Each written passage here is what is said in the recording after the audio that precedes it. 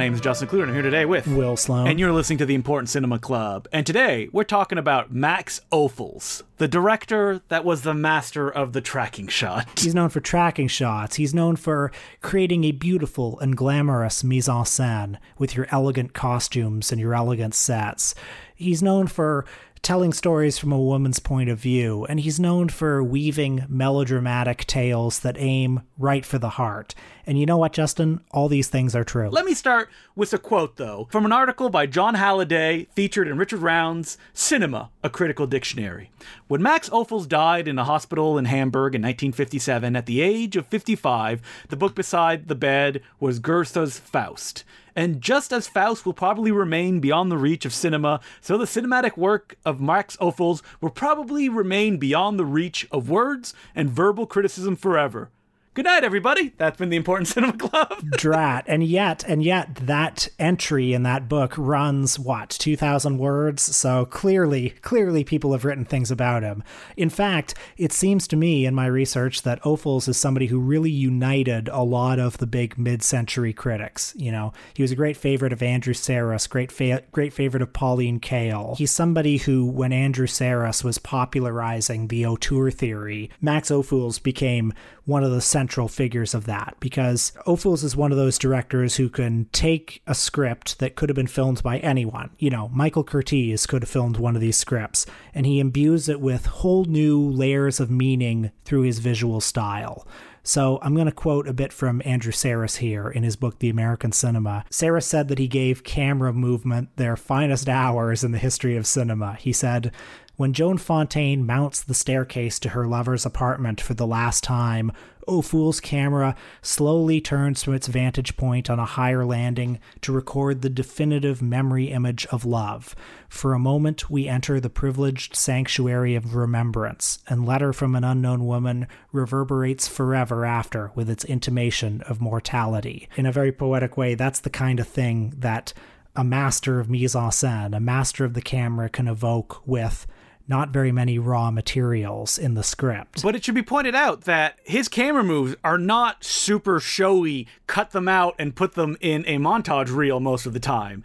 It's a cumulative effect of all of these long tracking shots that follow people through interiors that really makes him who he is. Yeah, and you know, visually, he is a maximalist, I think it's fair to say. He loves ornate and immaculately decorated spaces in a way that I can sometimes find a little overwhelming, if I'm being completely honest. I mean, you know, he loves these incredibly ornate palace rooms, basically. Yeah, he loves rich people. Yeah, he loves rich people. And it's like, there are some filmmakers, I often find myself drawn to filmmakers who are more reserved and want you to lean into the screen and find the emotion yourself.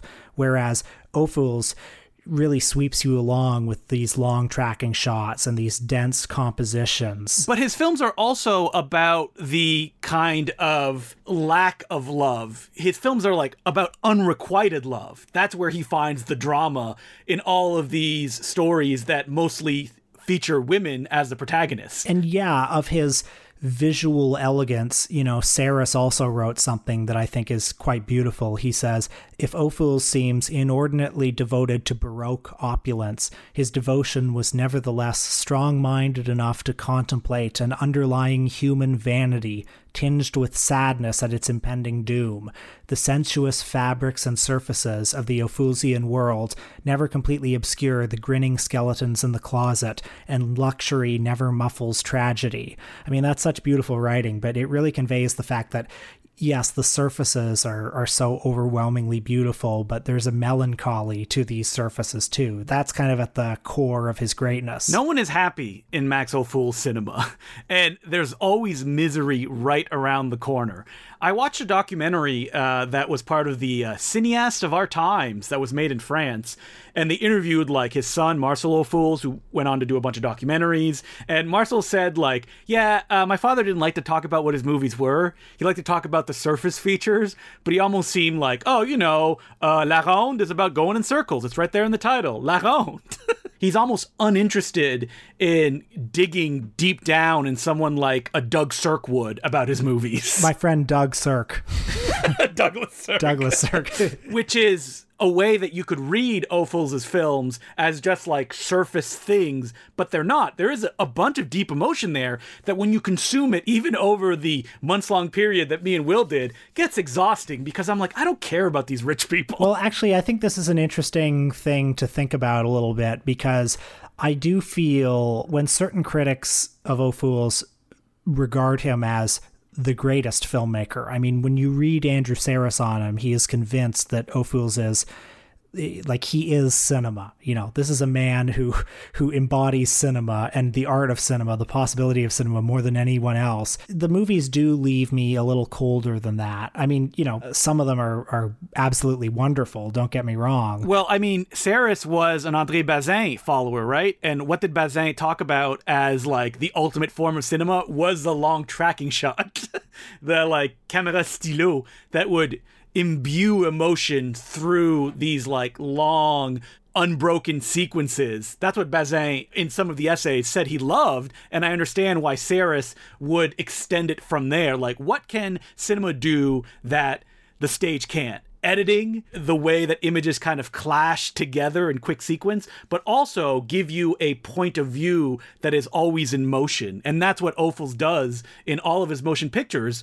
And it makes sense that he would kind of like look for this way to experiment to illustrate the stories that he tells on screen, because he had worked on the stage for years before he finally came to the cinema. Yeah, actually, I was reading another review that Sarris wrote, something he wrote in the 2000s about the earrings of Madame de. And he, you know, for a couple of paragraphs, he was talking about how all of his contemporaries, you know, David Thompson, Dave Kerr, Pauline Kael, they all regarded this movie as one of the greatest ever. And then he said, strangely enough, I've been having a hard time convincing my film students in my class of the greatness of this movie. And he said, it may partly be a generation gap, partly the youthful suspicion of romanticism in some of its less cynical guises. But then he goes on to say, even among my contemporaries, I have been notorious over the years for my ecstatic to the point of orgasmic addiction to camera movement as an expression of the tyranny of time and the drama of human life.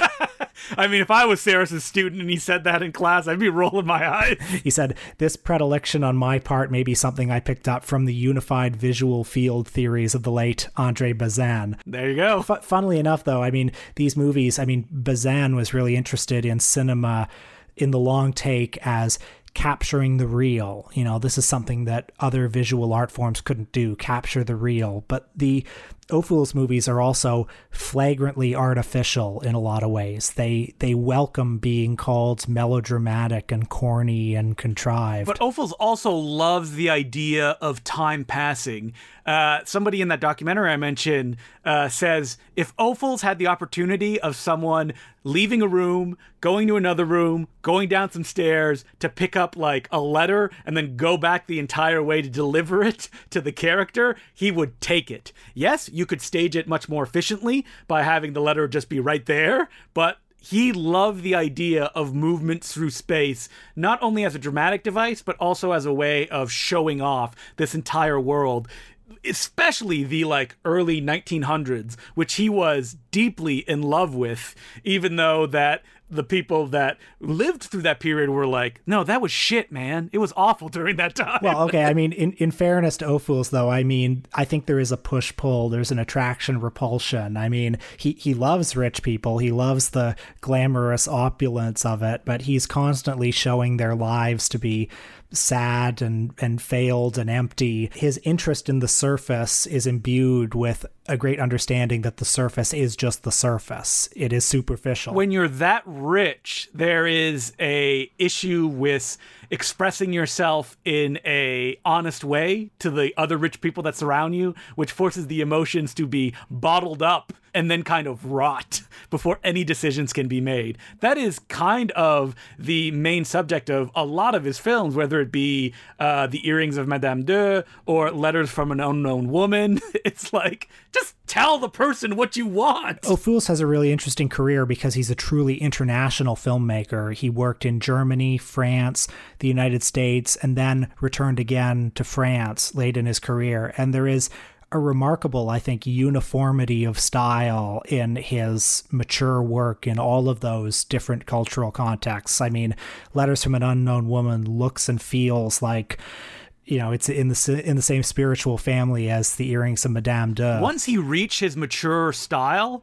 that we talked about, you know, up to now, he didn't really move away from it. And any time that someone would give him a project that would be kind of, you know, to the side of it, he would still follow through with those long, luxurious camera moves. I mean, The Exile from 1947, which is like a Douglas Fairbanks Jr. swashbuckler, is fine, but the mix of Ophüls' like love of moving the camera elegantly through all of these scenarios does not mesh with the pulp kind of feel that a Douglas Fairbanks swordplay film needs. You mentioned Michael Curtiz, like, he was very good at that kind of stuff, while Max Ophüls feels a little bit lost in a picture like The Exile. Now, what do you think of The Reckless Moment? Because I think that's quite a good film. I think it's excellent, and I think that the kind of noir trappings of The Reckless Moment, which Ophüls tackled as well in Caught, are kind of perfect for his filmmaking style. And it's a little bit unfortunate that he didn't get to make more of those, because that was basically his Hollywood swan song. So The Reckless Moment is a story about a mother who's worried about her daughter dating just a bad kid. And when that bad kid ends up dead, the mother finds herself having to clean it all up, watched over by James Mason, who is seemingly the puppet master behind this blackmail scheme. How do you like the scene where, like, Joan Bennett kind of hides the murder, which is this really long and protracted scene, and has a lot of that spirit of, you know, what Ophüls does so well with his camera. I mean, it's excellent. The way that he kind of squeezes suspense from that sequence, the process of it, is something that Ophüls, from the movies I've seen, always loved. And within the context of The Reckless Moment, it works so well. And at the same time, you also have that woman who suddenly starts to fall for a dark and mysterious man, a love that can actually never properly exist. And with that happening, James Mason and Joan Bennett, the blackmailer and the blackmailee, having to kind of, you know, they respect each other, and at the same time there's this like suspense thing of, yes, but there's a murder that needs to be hidden as well, which works perfectly in sync with each other. It's incredible. I mean, that's a movie, it's a noir film in sort of an American middle class context, not a particularly glamorous context, but there's something about the spirit of it, something about the mood of it and the emotion of it that is not that far removed to me from, say, The Earrings of Madame de from 1953. I think like something like The Reckless Moment works for me so well is that even though Joan Bennett lives in like a giant sprawling house with her family, there's scenes of her like worrying about money, like she cannot pay this blackmailer no matter how she organizes her books. And I find that more sympathetic than, you know, in The Earrings of Madame de, the woman, the whole point of it is that all this material gain doesn't actually mean anything if you don't have the emotional satisfaction that you need in life. And while it's all beautifully done, I wasn't weeping by the end of it by any stretch of the imagination. I guess I wasn't really weeping at the end of that one either, but and I'm not quite sure, like, I don't know, one can't necessarily quantify certain things. I mean, don't get me wrong, like The Earrings of Madame de is a wonderful film and so beautiful, but I don't know, you read what certain people have written about it as being just like the most perfect object in cinema, and like you want to feel that. It can be hard to. Listen, Will, if we all lived in giant houses where we didn't communicate with our spouses, had good pensions that were building up, maybe, you know, we watch a film like The Earrings of Madame de and it's like, yes, it gets me. Well, I'll tell the folks a little bit more about The Earrings of Madame de because it is, I think, Ophüls' most popular film. It's set in fin de siècle Venice. It follows a love quadrangle, I would say, between four people of, you know, in the upper echelon of society. The married couple at the center is a general, played by Charles Boyer, and his wife, played by Danielle Derrieux. Their marriage is comfortable and, it is implied, sexless. They live a very posh lifestyle, but Madame, the wife, has gone deeply into debt. So when she's looking for something to sell to raise some money, she chooses the earrings that her husband gave her as a wedding present. And the earrings are this catalyzing object for the various mistruths and the back and forth that happens between four characters. So she hatches a plan that she's going to tell her husband that she lost the earrings, but she's actually going to just sell them. But the jeweler that she sells them to happens to be the man that her husband originally bought them from. And he tells her husband the whole story. So the husband buys them back, gives them as a present to his mistress in Constantinople. You know, no harm, no foul. Maybe a little bit of a private joke on his part too. But then the mistress also sells them because she needs to pay off some gambling debts. And she sells them to this baron played by no less than Vittorio De Sica. That's right, the famous director of Umberto D and Bicycle Thieves. He ends up meeting Madame, falling in love, gives her the earrings, and, you know, soon enough untruths have accumulated for all these characters that everyone basically starts to understand what the truth is. I was very confused of why Vittorio De Sica's character suddenly turned against Madame so suddenly. He knew she was married. Yeah, that's interesting. Ophüls fans, read it, write in and tell us why you think that was. This movie actually, this is a bit of a digression, but it kind of gave me an additional clue to unlocking Stanley Kubrick's Eyes Wide Shut, because that movie was based on a novel from turn of the century Vienna as well by Arthur Schnitzler, if I'm pronouncing that name correctly, apologies. And I understand from reading up on this movie that, you know, in Vienna at that time, maybe in other countries at the time too, you know, sexual affairs in high society were in some ways quite normalized. Everyone sort of did it. Yeah, as long as they don't become aware of it or it's too flagrant, it's fine. Yeah, and you know, I can see how that would have informed Kubrick's project of examining that milieu in a more modern context, which has come to frown on that sort of thing. And The Earrings of Madame Deur builds like a lot of Ophüls films to like a tragedy at the end. Of like, these characters, mostly the men, can't come to terms with the emotions that they're dealing with. So the only way that they can express themselves is something that results in death. Leaving even the Madame of the title broken spiritually and even physically from all this turmoil that she's being put through. One of the things that's interesting and meaningful about the film, and this is why I think this movie is perhaps the best expression of Ophüls' project, the film of his that is such a full of overwhelmingly beautiful surfaces.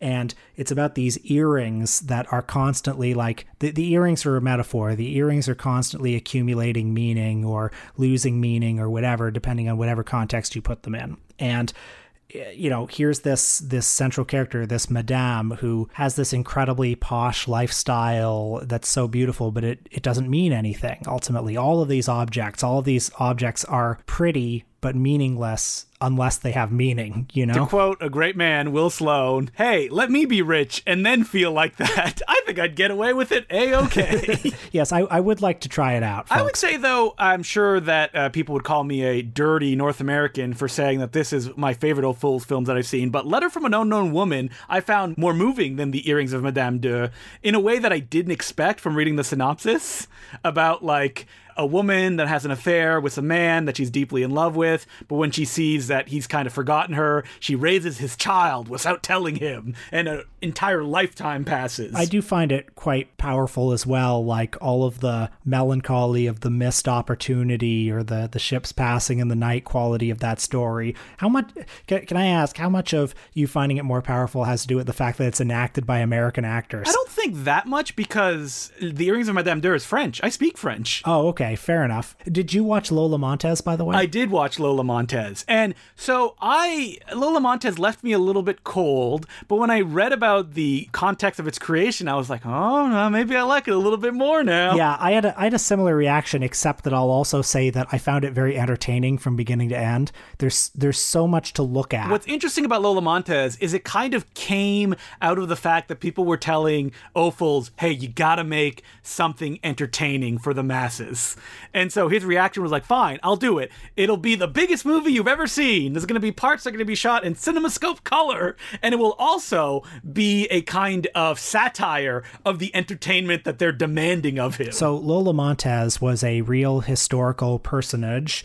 She was known as the most scandalous woman in the world. Her roster of lovers included Franz Liszt, the composer, as well as King Ludwig of Bavaria. And when the film opens, she is, in her later years, essentially, she's a carnival freak. She's the center of this circus attraction run by this ringmaster played by Peter Ustinov. She's doing tricks, and he's like, oh, look at the most scandalous woman in the world. Line up and pay $1 to kiss the hands that were kissed by Franz Liszt, that kind of thing. The issue with the film is that, like, the bookends, even though that like circus story pops out throughout to like lead us into the episodic life of Lola Montez, which was the original intention, but it was released all in black and white, all re-edited in Max Ophüls' lifetime, but now we can watch it the way it was originally intended, is that is so like garish and in your face. And then you go to the like real flashbacks, and they're also garish and in your face, because that's Ophüls' style. So I like this movie overall. I mean, it's a very entertaining piece of storytelling. Visually, it is unbelievable. I think the central character is a problem. The central character is a cipher in this film. I know that there are certain critics who blame Martine Carroll, who plays Lola Montez, and this is a sort of classic situation of, like, she was a star name, and you had to have a star name to get the whopping $1.5 million budget to make this film. And it could be an argument that the fact that she was a star and is a little bit vapid was the whole point of Max Ophüls putting this together, but then there's no emotional, like, center to the film. It's so strange because he's so good in a lot of these movies of telling a story from a woman's point of view, getting into the central female character's head, and I don't feel like he gets into Lola Montez's head. It feels like it's all of these situations that kind of happen to her, and perhaps that's the intent, but it leaves me a bit cold. Yeah, you don't get any motivation in the sense of like, oh, I can see, whether it be societal structures or the way that she grew up while these decisions and these, dramatic events are happening. And yeah, by the end, like, I can see, like, on paper it makes sense where it ends up, but it doesn't have the punch I was hoping it was going to. Again, this was Ophüls doing this big, gigantic thing in an attempt to finally, silence the critics who want big, gigantic things from him. Unfortunately, it was also the last movie that he ever made. I think when a movie like this really works, you love the central character. I don't think you ever quite love Lola Montez, and I'm not quite sure why that is. I don't think even Ophüls fully understands why she's doing these things and sympathizes or has quite the same push-pull, attraction, repulsion with her life as he does certain other characters. I don't know. Maybe I'm talking out of my ass, but that's what I think it is. No, I agree. There isn't that emotional center that a story like this needs, especially when it's presented in a way which is, look at this circus. Isn't this wild? This woman. Isn't it surreal? And then you see the adventure she has, and you're like, yeah, those are pretty wild. So Max Ophüls, more than just tracking shots, will a new generation take up the mantle of loving the Max, and they'll be like jizzing all over? I was orgasmic in the way the camera moved and the emotions that were presented. You see, that's the kind of thing that Andrew Saris won't tell you. He'll only imply it, but he will not talk about ejaculate. Will a new generation? Yes, I think they will. First of all, I think Max Ophüls is probably like, I don't know, just judging by the fact that these movies are always seem to be popular on the Criterion Channel, like, things come in and out of style. Certain kinds of emotional storytelling come in and out of style. I know that Paul Thomas Anderson helped make Ophüls accessible to a whole new generation by using him as an inspiration for Phantom Thread, and that helped lead to a sort of further resurgence of interest in Ophüls. I think there's always something there, and depending on your mood, depending on where you are in life, depending on the sort of things you're looking for, he's right there. I look forward to being rich, living in a giant empty mansion, myself empty of emotion, watching Max Ophüls films, tears streaming down my cheeks, being like, this guy gets me. Just need a few more Patreon subscribers. Yeah, that's right. Join us at patreon.com/. So, as per usual, you can send us letters at importantcinemaclubpodcast@gmail.com.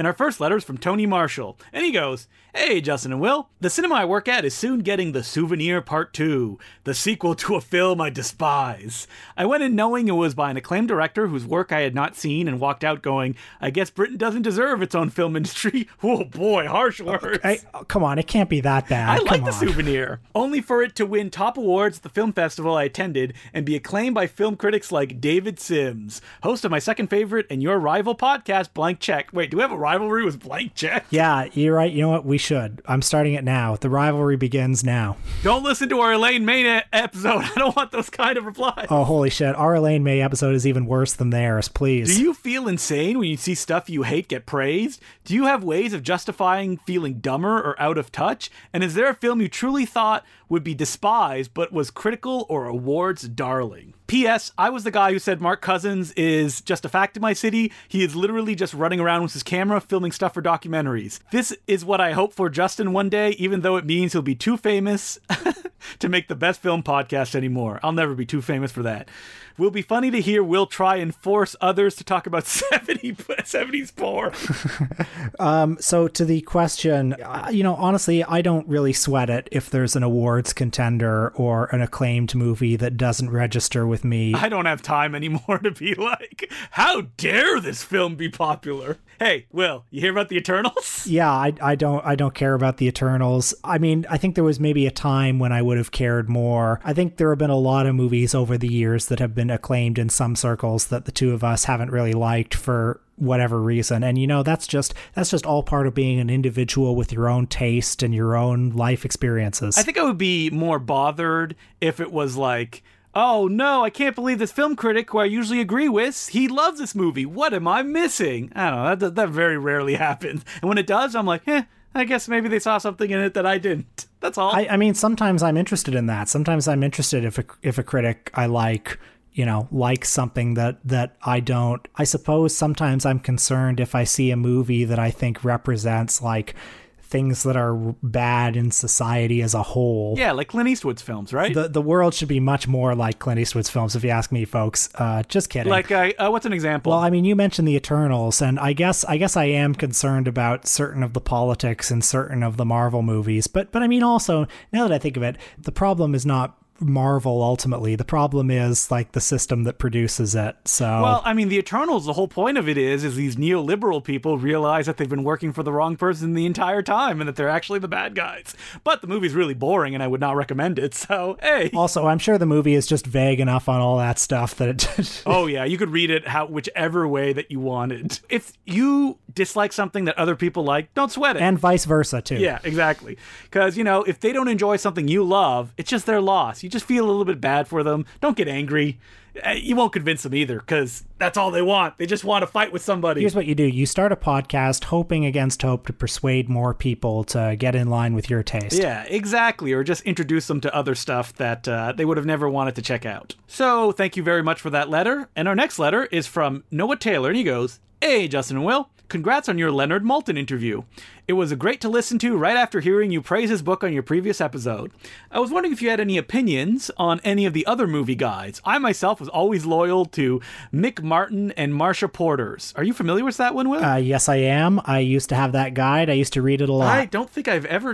you know what? I'm going to look it up. I've probably seen it. It was basically it was like an exact clone. Oh, yeah, the one that's like DVD and video. It was a clone of the Maltin Guide, basically. It was the same kind of book, the same format, the same sorts of reviews. I mean, yes, I used to, when I was a really little kid, like when I was like 8 years old, I had that book, I had the Maltin book, I had the Hallowell's movie guide, and of course the Video Hound. Who could forget the canine film critic, the Video Hound? And certain of those books, like to me, that was what film criticism was when I was a little kid. It's like, oh yeah, you've got this book that has a review that says whether it's good or whether it's bad. Yeah, the person writing this book wouldn't be allowed to write it if their opinion was wrong. I always liked the Leonard Maltin guide the most, I think, because first of all, Leonard Maltin's face was on the cover. How could you not trust that smile? Yeah, and there was that accountability. It was like ultimately, you don't know who the Video Hound is. You don't know the sweatshops full of poorly paid film reviewers that are grinding out,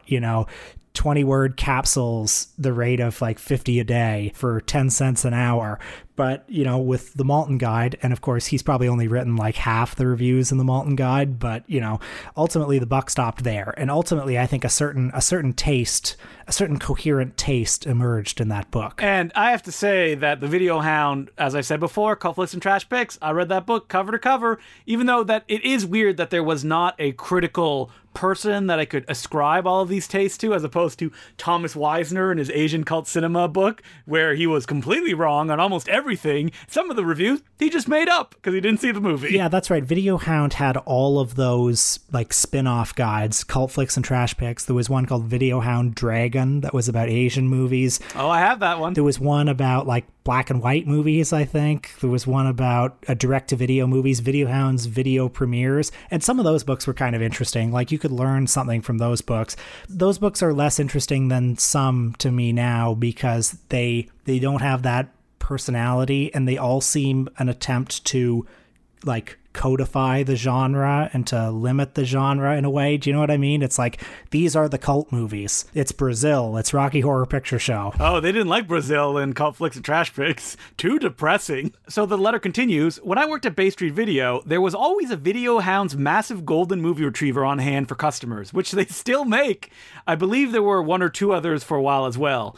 And I just have to say here that I have seen that Video Hound movie retriever, and they also have the newest edition of Leonard Maltin's, the last one that was published in 2015, at Bay Street off on the side when you walk in. And I once asked Mark Hansen, the product manager and co-host of the Bay Street Video podcast, do people still read this? And he said, every day. Obviously, there are elderly people who clearly do not know how to use the internet. Why else would they be renting movies in a store? So, yeah, there's still an audience out there. They have not quite disappeared yet. By the way, another reason why I like Malton more than the Video Hound is because his book was a more sensible size. Yes, that Video Hound book is impossible to read. Also, the Video Hound book has like 25 indexes where it's like by cinematographer, by writer, by genre, by subgenre. And maybe that was kind of cool before the internet, but sorry, I don't need that anymore. And it's just a huge fucking thing that's like the size of Don Quixote that you have to pull off the shelf and like hurt yourself doing it. But Will, how many bones will you know what movies have? I guess I won't know. So thank you very much for the letter, Noah. And remember, people, if you live in Toronto, visit the Bay Street Video Store. They still have the Video Hound. Maybe they're one of the 5 people who still buy it. What are we doing on our Patreon this week, Will? Well, we're talking about a cinematic maximalist on par with Max Ophüls. That's right. We're talking about John Liu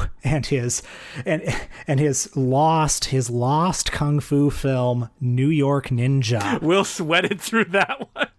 And yeah, we're talking about New York Ninja, recently released by Vinegar Syndrome and also put together by Vinegar Syndrome. Oh? That's right. This was a lost movie, a lost and uncompleted movie that was recently finished. New York Ninja. Is this the new Miami Connection, folks? Well, you'll have to listen to the Patreon episode at patreon.com/The Important Cinema Club to find out. Will, me going, oh? Made me think we gotta do a Tim Allen episode. We already did the Santa Claus. No, Jungle to Jungle, Big Trouble. There's so much there. Oh my God, I'm feeling Joe Somebody. I'm feeling indigestion hearing that. I feel a marathon coming on. The thought of watching all those movies is like pushing a brick through my bowels. You know what? If I'm feeling that way, that means it's probably a good idea and we should do it. Oh, you will kill me. The will come on to start recording. It should be a gunshot. Here's the thing. We did an Ernest marathon for this podcast, and in those movies, at least you've got Jim Varney. At least you've got like a fun, cool guy like that. But Tim Allen, I mean, oh my God. But we grew to hate Ernest by the end of that Ernest marathon. That's true. So, maybe we'll grow to love Tim Allen. I would rather watch the first half of an Ernest marathon than any Tim Allen movie, but like the second half of the Ernest marathon, maybe I would be ready for the gentler shenanigans of Tim Allen. Tim Allen's filmography would be broken up by David Mamet's Red Belt. Yeah, I mean, even that's not all that great. Oh man, he starred in a film called Three Geezers in 2013. Wait, what happened to him? Wasn't he like a pretty big star for a while? He's still a big star because he has his show Last Man Standing, where he's the only one keeping up male values. Yes. Well, we should marathon that entire show. 194 episodes. All of them the same. Every single one. So, next week, Will, what are we doing? Next week, we are talking about the greatest auteur of them all, No, just kidding, folks. We're talking about Alan Smithee. What? Alan Smithee? He has quite a varied film career, doesn't he? Justin, who is Alan Smithee? The people know, but tell them anyway. Who is he? Alan Smithee is not a person. He was an official pseudonym used by film directors who wanted to disown a project, coined in 1968, and it was formally discontinued in 2000 because if you use an Alan Smithee pseudonym, you will not get paid a cent of residuals. Well, the Directors Guild implemented the pseudonym for movies where the directors were able to prove that the movie had been taken away from them and mutilated to the point where it didn't reflect their vision anymore. You couldn't just use it for like a bad movie. It had to be a movie that was not your vision. Now, it wasn't used all that often, really, because like there were a lot of career-related reasons why directors would not want to resort to that. However, it was used for a lot of movies still. I'm very surprised that I'm reading here the Wikipedia entry, and it says that on a film, a second assistant director took the Alan Smithee credit. Do you know what that movie could be? Maybe perhaps a movie that had a big accident? Yes, I do know. It was Twilight Zone, the movie. And that guy never worked again. No way. Maybe he worked again once, but he didn't work. His career was destroyed. John Landis, though, kept working. All right, yeah. Alan Smithee, we're going to talk about at least two movies. We're going to be talking about the Dennis Hopper film Catch Fire, starring Jodie Foster, as well as the movie that essentially signaled the end of the Smithee era, a movie that brought the Smithee name to the forefront and made the name so well known that the Directors Guild essentially had to discontinue the name, and that is an Alan Smithee film, Burn Hollywood Burn, a film about the Smithee phenomenon for which the original director, Arthur Hiller, resorted to using the Smithee name. I mean, how can this movie be bad, though? It's written by Joe Esterhaus. It stars Ryan O'Neal, Coolio, Chuck D, Eric Idle, Sylvester Stallone, Whoopi Goldberg, and Jackie Chan. Well, you had me at Ryan O'Neal. Justin, I just want to let you in on a secret. I've seen an Alan Smithee film. Oh, I know you've seen an Alan Smithee film. Yeah, I've seen Burn Hollywood Burn, and I mean, I saw it probably in like 2008, and it was horrible. By the way, you missed one of the biggest names in the cast. Have you ever heard of an actor by the name of Harvey Weinstein? Oh, boy. So anyway, folks, that's coming up next week. We might watch another movie too. Who knows? Until then, the balcony is closed. I got to stop saying that every episode. My name's been Justin DeClue. I'm Will Sloan. Thanks for listening.